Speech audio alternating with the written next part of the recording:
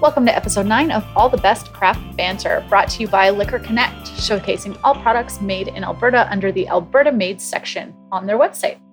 This episode, we will be speaking with President of the BCMB, the Beverage Container Management Board, Blair Gullis, and President of Pink Boots Canada, Natasha Peiskar. We'll be talking a little bit about Women's History Month and the initiatives that are going on, including the Brave Noise Brew.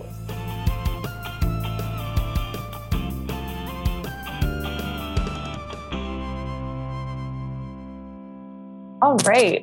Well, thank you to Blair Gullis for joining us today from BCMB. If you wouldn't mind providing a bit of an introduction of yourself. Thank you so much for having me, Blair. Once again, my name is Blair Gullis. I'm the president of the BCMB. I've been with the BCMB for 11 years, and I have been president for the last 2 years. I'm really excited to be here today to share some information on beverage container registration and our recycling programs in Alberta.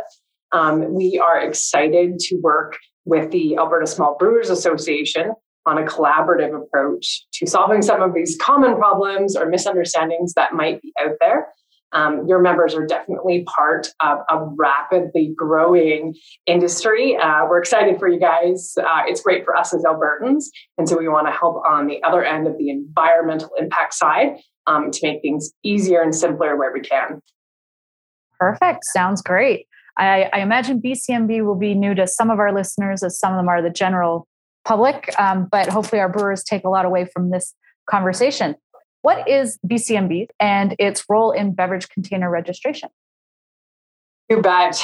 We have numerous roles, but the BCMB is the provincial regulator for beverage container recycling systems in Alberta. We've been in operation since 1997, and we regulate a large network of depots, manufacturers, retailers, and their agents. We work with many stakeholder groups, including AGLC, the Government of Alberta, the Alberta Beverage Container Recycling Corporation, Brewers Distributing Limited, and a network of over 220 depots and their membership organization. The BCMB's role is to ensure that all players in the system are in compliance with the beverage container recycling regulation and BCMB bylaws that have been approved by our board. We operate programs such as beverage container registry, auditing programs at depots, manufacturer collection plants, retailers, and we evaluate system performance to be accountable to the public, to the government, and to all stakeholders of the system, and to report on that performance. In general, the system collects over 2 billion beverage containers each year. And we're really proud to report a collection rate that has been over 80% and as high as 86% for at least the last decade. We have over 500 manufacturers that register products with the BCMB, and we have nearly 200,000 different types of beverage containers registered in our database. So there's my goodness. There's a lot of things to deal with. A lot of interesting entrepreneurial products that are coming our way in Alberta. And actually, the Alberta system is probably the most diverse system in Canada in terms of what we will accept into our system. And I think that's something to celebrate.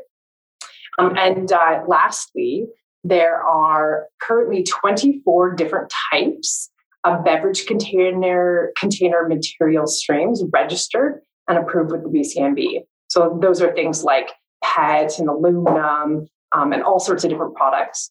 Each of these is assigned a handling commission. This commission is the amount paid to a depot on each container for the collection and sorting of those containers. And container sorting is so valuable as it creates clean material streams that bring higher commodity prices for recyclers who purchase those products from our system, and it helps to make really viable recycling systems. That's a lot. That is a lot in information and those numbers. I honestly had no idea. That's an astounding number. Wow. Okay. Like, where to go from there? Okay. I know it's a huge success. That's a success for Albertans. And absolutely. I mean, if you grew up here in Alberta, you are very used to going to a depot with your parents and returning products. And that's the cornerstone of how this system works. That's amazing. And to hear that it's as high as 86% actually coming back. Honestly, that surprises me a bit, but also like we should be really proud of that. Absolutely. Yeah. One of the highest collection rates in Canada, maybe even the world. Wow. Oh, wow. Yeah, that's amazing. Okay. So given the number that you just threw out at us about the number of products that are registered, the number that go through the system, I imagine this is the important part. Why must containers be registered? Yeah, a really great question. Thank you for asking it. I know it's very important to your brewers to understand this. So I have a few points similar to the last question, so bear with me or stop me as you need to, and we can dive in a little bit more. Alberta has a deposit refund system. This means that every sealed and ready to serve beverage container has a deposit value of either 10 or 25 cents, which is the minimum deposit assigned in regulation. So deposit refund systems are excellent because they provide financial incentive for the public to recycle. And they produce collection rates, that we just talked about, far higher than non-deposit systems. This ultimately means increased litter control and environmental protection, which is why the BCMB exists in the first place. Alberta's system is a user-pay system. When a person purchases a beverage, they pay for the beverage of their choice and 2 additional fees. The first being the container recycling fee. These fees are set by an organization called the Alberta Beverage Container Recycling Corporation. They are the agent that represent manufacturers for the purpose of collecting and recycling those containers. And then the second fee is the refundable deposit, the 10 or 25 cents. When a person returns that container to a depot, the depot refunds the deposit value of the 10 or 25 cents, and the container recycling fee, which is non-refundable, is used to pay for the cost of collection and recycling of those containers. So all manufacturers or retailers that bring a product into Alberta for sale to the public must register that container with the BCMB. This ensures that the BCMB identifies each manufacturer and each type of beverage container being sold. The BCMB is ultimately looking to ensure that the packaging of the container is recyclable and that the manufacturer or retailer has entered into an agreement with the manufacturer's agent. That agreement requires each manufacturer to report on the number of containers sold each year and then to remit the deposit and the container recycling fee for each of those containers. And then that money funds the system and is used to refund consumers when they return their container to a depot. And some of the intricacies of this is that not all beverage containers are sold in Canada are sold in Alberta, and not all provinces have deposit refund systems. This is one reason why it's important to require manufacturers to register their products. When a depot accepts a container and refunds the deposit value to a consumer, the depot is required to make sure that container is registered. If it's not registered, they are not allowed to accept it or pay the refund on that container. If a manufacturer or retailer is selling beverages in Alberta and not registering, reporting, and remitting on those containers, we call those manufacturers free riders. A free rider is not good for a number of reasons. Number one, they are not meeting their responsibilities under regulation. Number two, they are not paying their fair share of the cost to recycle their beverage containers. 3, they're causing distrust and frustration at the depot public level. Individual Albertans don't typically understand the intricacies of the beverage container recycling system, as they shouldn't. And if a depot refuses to accept a container that has not been registered, that creates tension between the public member and the depot and has a negative effect on the system's reputation and on the manufacturer's reputation, and puts the onus on the depots to sort of police that manufacturer-retailer non-compliance, which is not ideal on any level. And number 4, if a depot is found to accept out-of-province containers or non-registered containers, they can actually face non-compliance measures and compliance fees. So they take it very serious. And however, it's a little bit backwards in having them police that system. And finally, non-registered beverage containers are likely to end up in landfill. So if they're not accepted by a depot, and this does not serve to protect the environment or to enhance anybody's reputation in the system. That's my goal. Yeah, no, that's a great point. I mean, I think knowing the creativity and different containers that could come up and where people are trying to stand out. If those products aren't registered and they do end up in the landfill, we all know what happens after that. Like, they either sit there for a long time, they end up in different streams, they end up in waterways. Like, definitely there's a benefit to ensuring that we're all playing in the same system. And at the end of the day, it's a consumer good as well as an environmental good. Yeah, well said. Perfect. No, that's really interesting. So how do craft brewers register their company and their products to ensure that they're not free riders? Excellent question. So this is the relationship between AGLC, the BCMB, and manufacturers. And all alcoholic products or containers must be registered with AGLC. I'm pretty sure brewers know that you can't operate without your license and all the conditions that they put on. But what brewers don't know is that behind the scenes, AGLC is actually registering these containers with the BCMB on their behalf, and they're reporting and remitting on them. So that creates a nice streamlined system for manufacturers. But where it derails is when a brewer or a retailer produces a product on site and or fills and seals their own beverage containers from a vat of beer or from whatever they're doing, which of course consumers love, for purposes of take home. It is then the responsibility of those brewers or retailers to register themselves as a company and their product with the BCMB, and then to report and remit, so to pay for the recycling costs of those products with the ABCRC, the organization I mentioned earlier. Okay, so just to be clear on that point, so the difference would be if you're going through AGLC Connect Logistics, AGLC registers for you, but if you're selling direct to consumer in your tap room or doing a direct home delivery, that's where you would need to ensure that you have registered yourself. Exactly right, because that's where AGLC loses control. They don't know what you're doing with that product. It came in either one big container or you created it at your brewer, your brewer location. So it's really important. Some of those elements, I mean, the volume, we don't know exactly what that looks like, but we do know that these containers are showing up at depots, and it does cause that confusion and that frustration that we're seeing. It's also very confusing for all other products, from milk, juice, water, you name it, all the way to everything liquor or registered. These guys can't just have this free rider ability, because we have to do something with those containers, and sustainability of our individual organizations and systems and what we manufacture nowadays is the talk. That's where everything is going, and it has to go if we want to live in a clean environment. It's just important. It's another step, and I completely understand that, which is why we are currently in discussions with AGLC. We're asking them if there's any way we can simplify this for brewers. Maybe brewers, once they operate in that manner, they send in their numbers to AGLC, and then AGLC reports them in addition once a year and reports and remit. These conversations need to happen, and I would imagine with your group, you probably should be part of those conversations as well, to see if we can streamline some things.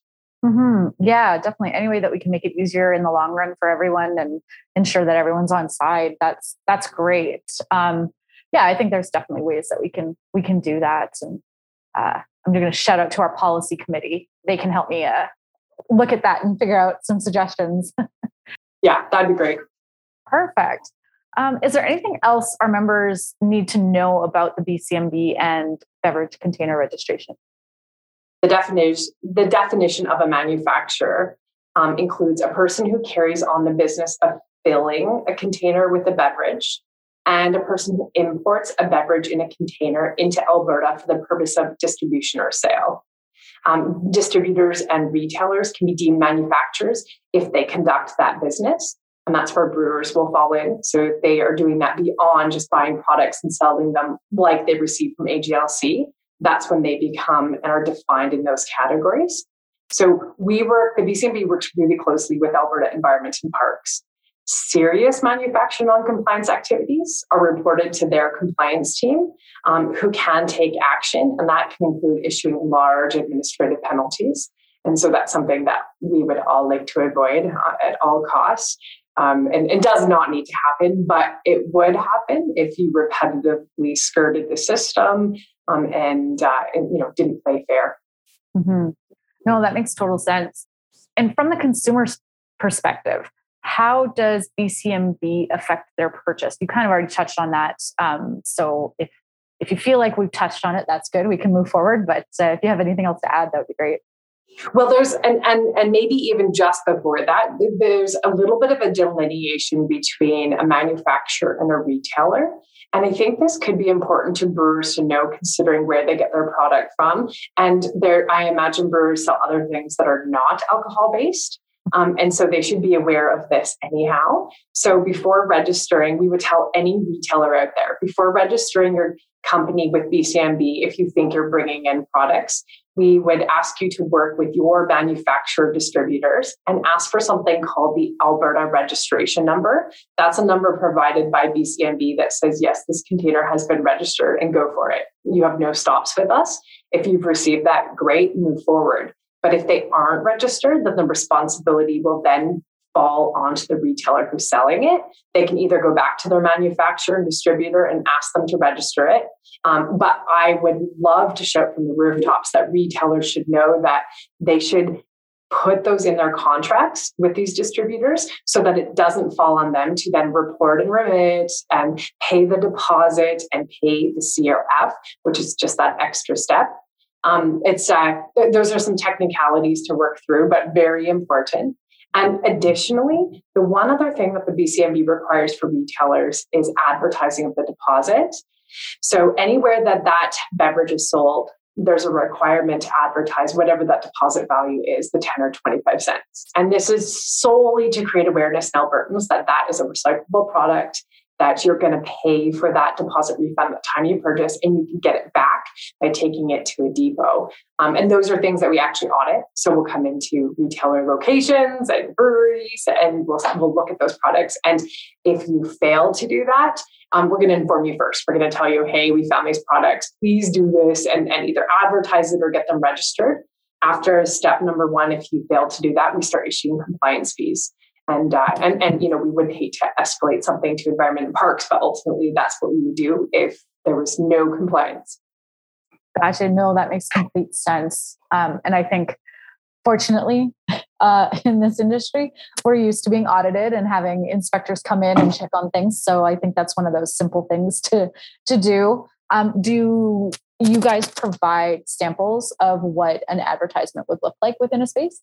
Yeah, we absolutely do. On our website, you can pull them off. They're very simple. The product UPC code and a 10 or 25% deposit. I mean, it's as simple as it can get. You can make your own. We're not super picky. It just, they need to see them. Ideally, we would love it to go all the way through the till, to show the CRF, to show the deposit. And those are extra steps. Some retailers are able to do that. Others, it's too much of a complication or an expense. And we understand that as well. But those are things that just help educate, because the deposit system is very important. It's worth protecting. In order to protect it, you need people informed. Without deposit systems, we're going to see containers back in ditches and in our waterways and all of those sort of things, because people aren't very motivated by that return of the deposit.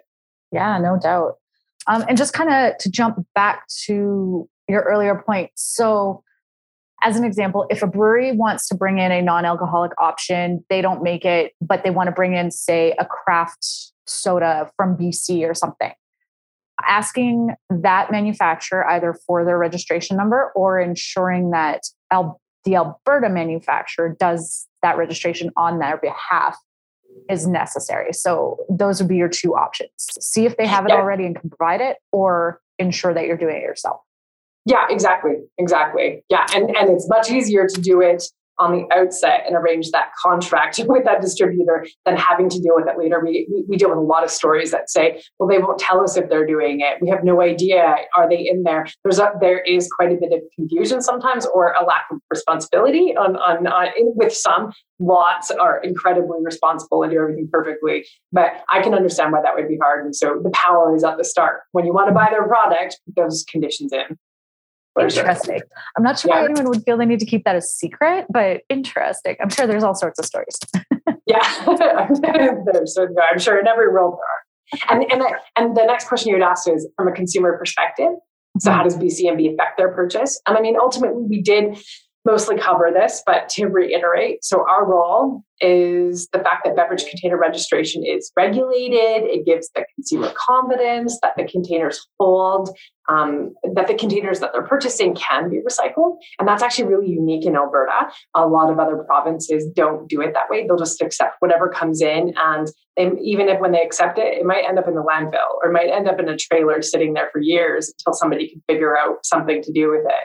But in Alberta, we're trying to be more proactive. We have some old grandfathered products that aren't recyclable, and we're working on a plan to either end those or find interesting, innovative systems to manage them. But I would be comforted by that as an Albertan, that every beverage container that I choose to drink or purchase is going back in the system and is legitimately being recycled. And the recycling rates of those products are verified. We have recycling scorecards. There's so many processes that we undertake. So we, as an Albertan, should be really proud of these systems that people well before me, I've been with BCMB for 11 years, have created and that we've just got to enhance.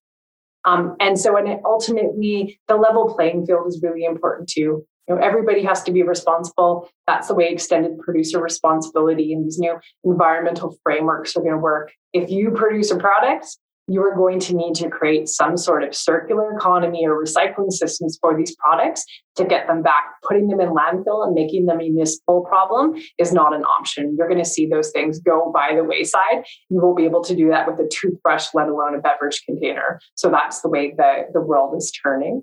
Ultimately, the other impact probably is the feel of that container recycling fee, which is put on by the manufacturer's agent. There is that non-refundable fee, and those range from 1 to 12 cents for most containers. And that is just the net cost of actually recycling those products, what it takes. So if it's harder to recycle, there isn't much commodity, it's difficult to separate parts of those containers, which is something we get from brewers. Actually, really creative, awesome designs, very, very difficult to recycle and pull things apart. So we would say it's important for brewers too to actually look at sustainability design. There's so many considerations. What is the glue that you're putting a label on an aluminum can, right? Like there's so many, we have to be able to separate every part of those containers. If we don't, eventually our recyclers say we can't accept that product anymore because of the contamination rates. And we're right at the cornerstone of hitting some of those. And it's all about cost effectiveness too. I realize that from brewer side, what container is feasible for me to use? It's a dynamic question, but I would really encourage them to check in with the BCMB and work in advance of choosing a container type, because the more recyclable it is, the cheaper it will be for them to use. For sure. No, that's a great point. And I think that kind of runs into my next question for you. Where do manufacturers often run into problems with BCMB, and where are they not doing things correctly? And you kind of touched on that PSL label, which I definitely have communicated to our members in a few different areas.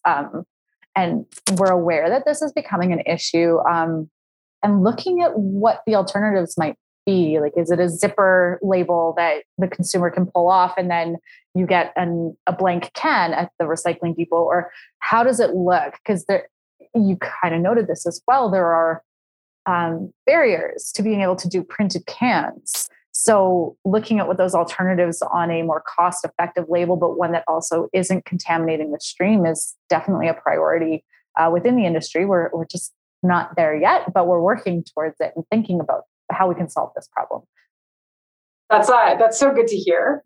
I'm glad it's at this level, because it's going to take brewers and manufacturers getting together and designing solutions. It's not going to be a one-off. And so that makes me really happy to hear. It's a complicated issue because if you had something like a zipper label, for example, and a consumer pulled it off, a depot could not confirm that container was registered, because they're going to need to scan that UPC code, identify the brand. And there's a lot of out-of-province containers that can slip into this province, either by accident or on purpose. And they don't have deposits paid or CRFs paid on them. And then the system is funding those containers, and that's considered fraud. And there's some systemic fraud that does occur. And so we're trying to eliminate that So that the container needs to be identifiable, which puts just another barrier up there. But at this point in time, I can't figure out a different way to manage that process. And so we're always open to suggestions. Maybe there's something to do. And I mean, off-spec containers or expired products are another issue, and that's something that we see from brewers. They will empty their containers. They have not been registered, and then they'll bring them back to a depot. I love the idea that they want to recycle them. It's just that you can't claim a deposit on them then. And we've dealt with many breweries in this capacity. So we said, sure, bring them in. We'll ship them right to our collection agent. We'll get them recycled. We really appreciate that. But a deposit's only claimable. Right. You have to pay to use the system. Yeah, exactly. And so that's a bit of that education piece that I would really like to get out there as well. Okay. Yeah. So for our brewery members, if you have low fills and you empty those, you can't just take that container back without having it registered. And if you give a batch that didn't go well to, or has gone stale to a distiller to use instead, or vinegar or something like that, you have to still register those products. Exactly, you do. And if you don't want to, then you need to contact us and say, I'm going to have this 3,000 containers or 30,000 or whatever you're working with. How can I recycle these without registering them and putting them through a depot? And we can, as long as it's a recyclable material, if it's aluminum, great, whatever you're using, we can get them right to our agent, direct pickup or drop off, and then it's just dealt with. So they're in the system, you're doing the right thing, and then nobody's claiming a deposit where it hasn't been paid. Perfect. That's great to know that there's an option that doesn't involve having to move around some funds or anything like that. Like, you do still have an option to play in the system without having to go through paying and registering and all that stuff every time. If it's a bigger batch that just didn't make it to shelves, then yes, only for those situations. It's not an option if you're selling it to consumers. Then there's no option.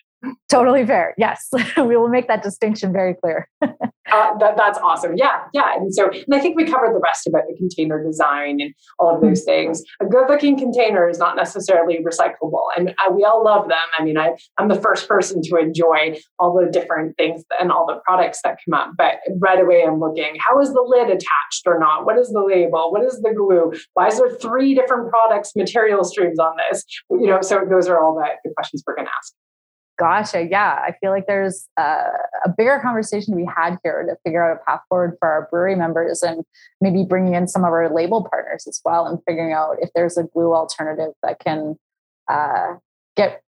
lower that contamination level at the very least. Okay. I would love that. Perfect. Absolutely. Me too. Okay. And then, so with so many more products in registered containers over the last couple of years, given COVID, we see a lot more products in breweries, but also larger manufacturers going into even just a simple 355 milliliter can. I imagine the amount you see coming back has increased, but what has been the effect with BCMB or on the system? Yeah, it's always sort of a race, to catch up. If manufacturers are registering their products, then that's just increasing the denominator. We know that more products are being sold, so we're going to expect more products to come back. We're prepared. We have one of the best collection systems of over 220 depots. I mean, to create a collection system like that, you're looking at $500 to $700 million. I mean, it's pretty outstanding that this exists. And they have an excellent role. These individuals are great business owners, all varied as much as individual people are in their operations. But what it does is it's a little bit of a challenge to identify all the system players. We always start at education, like any good regulator should. What are the rules? Why do the rules exist? How can I maneuver within them? So we're always willing to have those conversations. And there are situations where people just truly don't know. That's never the answer. I mean, we're never allowed to say that to the police. I didn't know what the speed limit was here, right? Like it never works. So we really encourage brewers to understand or try to understand the rules, or reach out to AGLC, reach out to BCMB, reach out to more experienced brewers or other people in the industry that have that knowledge. Reach out to you guys, who have these connections, so that they can, navigate. I agree. All the regulations and rules around products and distributions and food and beverages are enormous.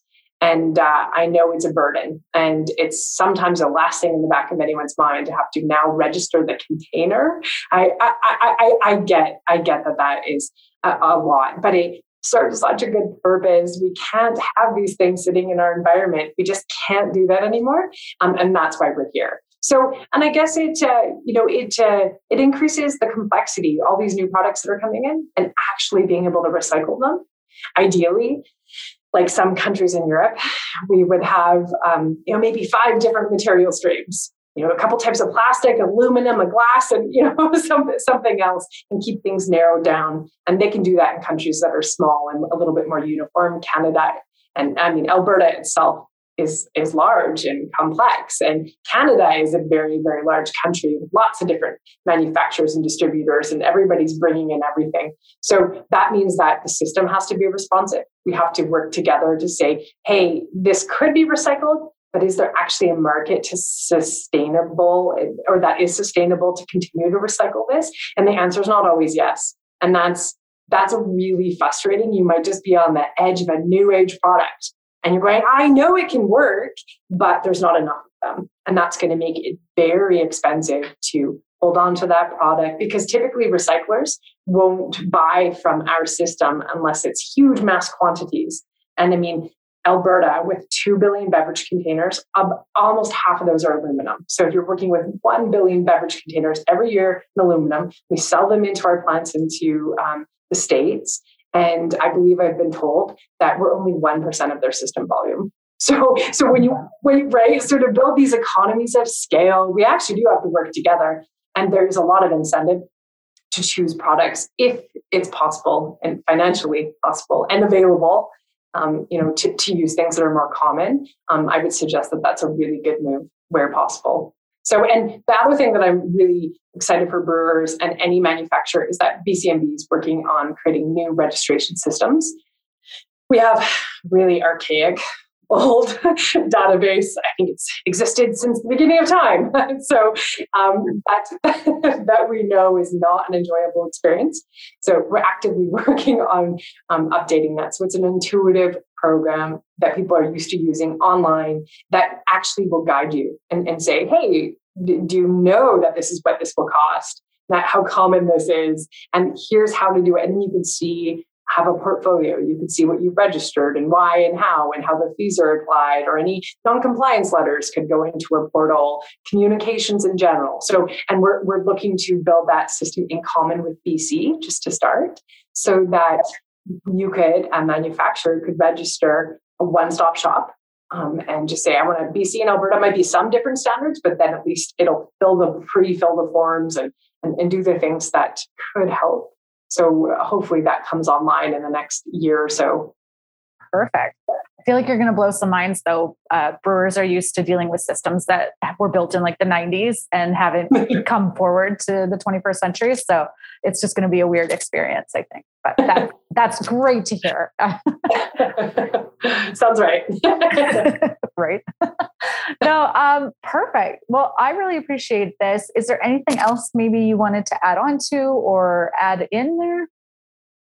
No, not really. I think we covered most, and that's a lot of information. And I know some of it's going to seem meaningless or too high to even understand, but that's where we come in. You guys are experts in your world, and we need you to help us understand those barriers that you're facing, so that we can design systems that can help, not hurt more. And I'm sure there's going to be some areas that aren't quite as negotiable, and I get it, but but we're genuinely here. We're Albertans too. We're drinking that beer, and we love those systems. I don't want them to go anywhere. So I just want to work together on solving some of these problems. So anything you guys need, there's a host of information on our website, but just give us a call. We can talk it through. Perfect. No, that sounds great. I think there's a lot of takeaways for listeners, for me as well. But I really appreciate your time. Thank you so much. It was a pleasure.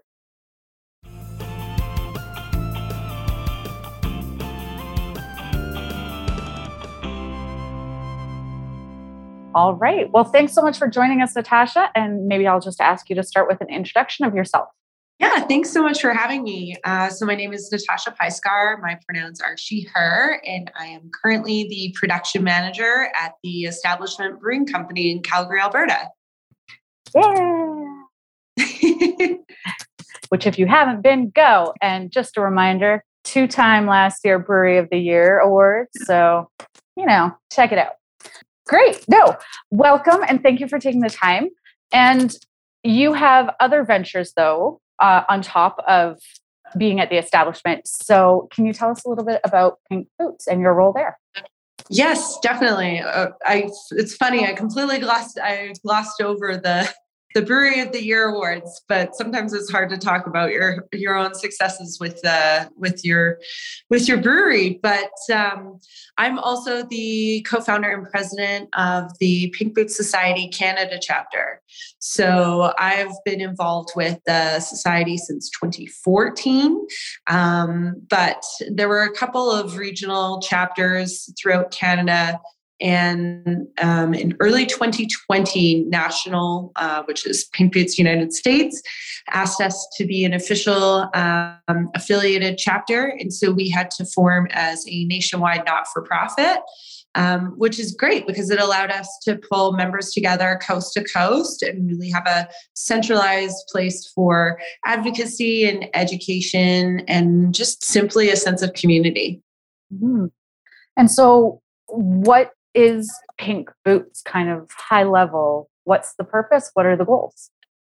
Yeah, so Pink Boots Society is a not-for-profit. It's dedicated to inspiring and educating and encouraging women and non-binary folks in the fermented beverage and alcohol industry.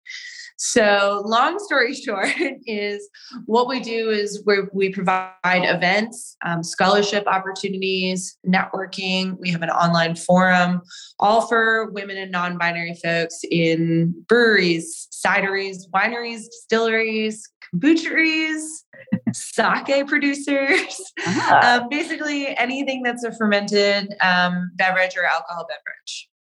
We're talking about this right now in large part because there is a big initiative going on. Do you want to tell us a bit about that? Yeah, so this is actually a huge reason why I got involved with Pink Boots Society in 2014. And on International Women's Day, which we just had Tuesday, March 8th, there is a collaboration brew day. It's a worldwide collaboration. I believe last year they had over 400 breweries in 23 different countries taking part. And it's our biggest fundraiser of the year. Plus, it raises the profile of women and non-binary folks who are working in the industry. So it's a really great initiative. This year was my 9th year participating. And I've always tried to really bring in folks for a Brew Day 101 or host a group, depending on current world protocols, and teach them about something that I really love, which is the brewing industry. Fantastic. And you did mention that that's the biggest fundraising initiative for Pink Boots, but you guys operate year round? Correct. Yes. So we operate year round. This particular fundraiser is our biggest one, but we bring events. We can actually do a collab brew anytime during the year. It doesn't have to be surrounded around Women's History Month. As we talked about with Black History Month and Women's History Month, it shouldn't just be a month. It should be something we're talking about and raising the profile of all year round. Mm-hmm. Great. And so we'll have information on how you can get involved for that going forward in the description of our podcast. Is there anything else about Pink Boots that you want to touch on? Yeah, I think just the way that Pink Boots has been evolving. I mentioned we welcome non-binary folks now. We welcome members from the fermented beverage industry now instead of just beer. We've also developed an aspiring member category. So this category is really for anybody who's looking to try and get their foot in the door in those industries. And that membership, I believe, is only around $20 US a year. And it gets you access to everything a professional member would have. So our forum, scholarship opportunities, any events we put on. So that's a really great way to get your foot in the door and access to all of those great resources. Perfect. That's great. Wonderful. So along those lines of, we touched on Women's History Month and International Women's Day. What else is going on? What else are you working on in this space? Yeah, I mean, there's a lot going on right now in the beer industry. Last year and this year, we saw a Me Too movement happening where folks were sharing the harassment and discrimination and other terrible things that were happening to them in the industry, in their workplaces or at events.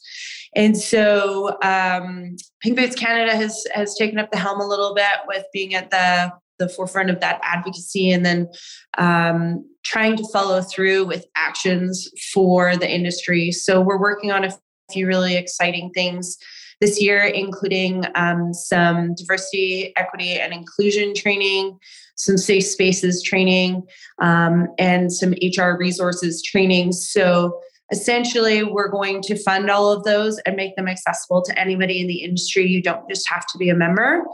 And so we want to make that accessible as possible so that our industry, doesn't have an excuse to work towards change and making the industry more safe and inclusive.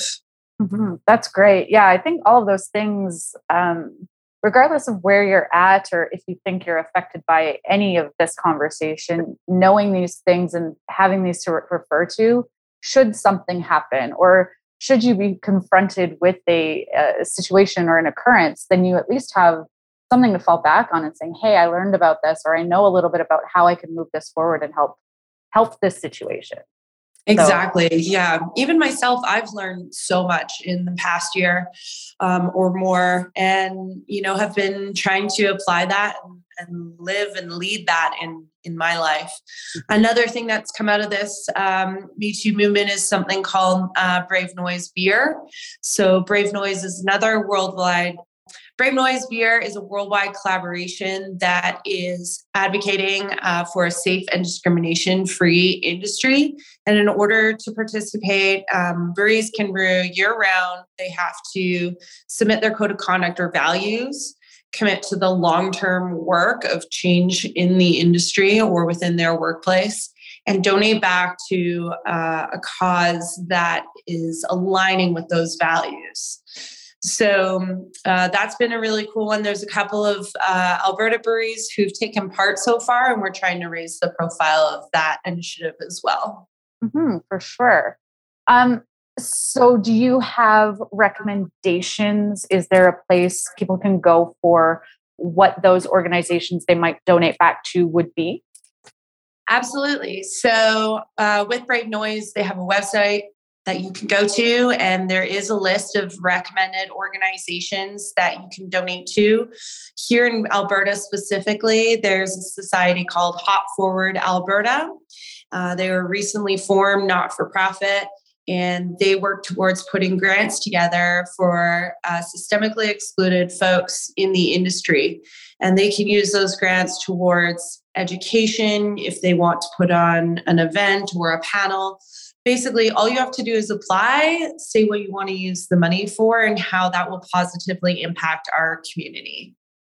That's great. Yeah, it's been interesting to watch Hop Forward grow and gain more industry recognition. So it's nice to see that all these different efforts are happening and they're all coming to a point where they're working together and just to boost the entire message. So it's really great to see. Do you have any insights or recommendations for people? Because you mentioned for both Pink Boots and for Brave Noise, that's a year-round initiative if someone wants it to be. It doesn't just have to be in March. And we hear so often not to make this token participation, essentially. So do you have any recommendations about how people, either through brewing year-round or other ways, to participate and ensure that it's not a one-off, I did my part in March and let's move on?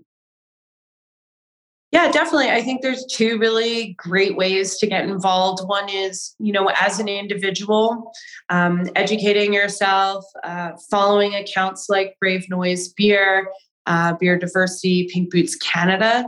A lot of the training that's happening is happening for free, and you can join virtually through Zoom and do things like bystander intervention training.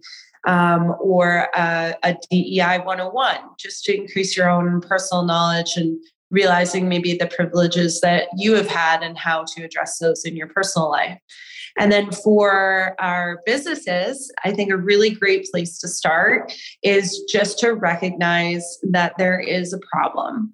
And once you've done that, then you can start doing the work to really change the systemic inequalities that are happening in the workplace. So great places to start are code of conduct. Do you have one? Does it get reviewed? Is the language inclusive? And then if you have a code of conduct, how can folks report that something is happening against that code of conduct? And can they safely report that? So looking at working with third-party consulting companies or something like Not Me, which is a really accessible app that folks can use.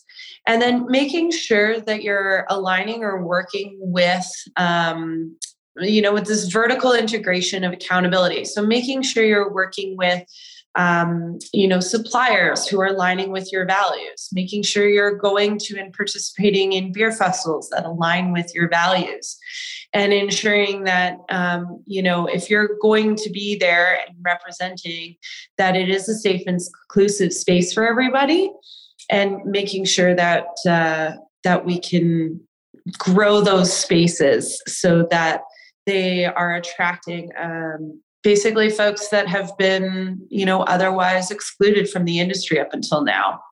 No, I really appreciate that. I think I was at an event recently and the DEI experts said, you're probably not going to get it right the first time, but at least if you're trying, you can point to something and you can look at resources that are available. Fail forward, essentially. Like if you do nothing, then everything stays the same. But at least if you put some effort in, we can change what is happening in the industry and what will the industry look like going forward. Exactly. And I think that part, scares folks a little bit. I mean, I have definitely made some mistakes, especially my role as president of Pink Boots Canada. But, when somebody takes the opportunity to point that out to you, it's a great opportunity to just take a breath, acknowledge the impact of what you have done, and be able to work towards not making that same mistake again. And it's really simple. We don't have to make a big deal out of it. But if you're not taking those steps and making those mistakes, you're not going to learn, and we're not going to grow as an industry. So don't be afraid of making those mistakes. For sure. No, I think that's great. I think you left everyone with a lot of opportunities to participate as well as learn. And I think really those are the main steps to getting better in this space. So is there anything else you want to add that maybe we didn't touch on? I just want to give a quick shout out to all the Alberta breweries who participated in either the Pink Boots Collaboration Brew Day. I think we had 18 or so. And then the Brave Noise Initiative, there's 2 of us so far who've participated in that. And there's still room to participate in both of those initiatives. Also, a quick shout out to Cilantro and Chive, who held a tap takeover at both of their locations, featuring some of the Pink Boots collaboration brews this past week. And then coming up here in Calgary, National Bowl at the National Beer Hall 10th Avenue location. We'll be hosting another tap takeover featuring Pink Boots collaboration brews, and that will be on April 14th at 6 p.m. So keep an eye on socials for how to attend those events, and thanks to everybody who has participated so far. That's amazing. That's a high note to leave it on. So thank you so much, Natasha. I really appreciate your time. Thank you so much for having me, Blair.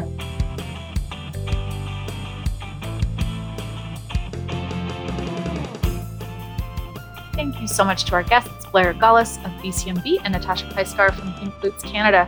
We really appreciate your time, and hopefully everyone out there took a lot from these conversations, and we look forward to having you join us next time.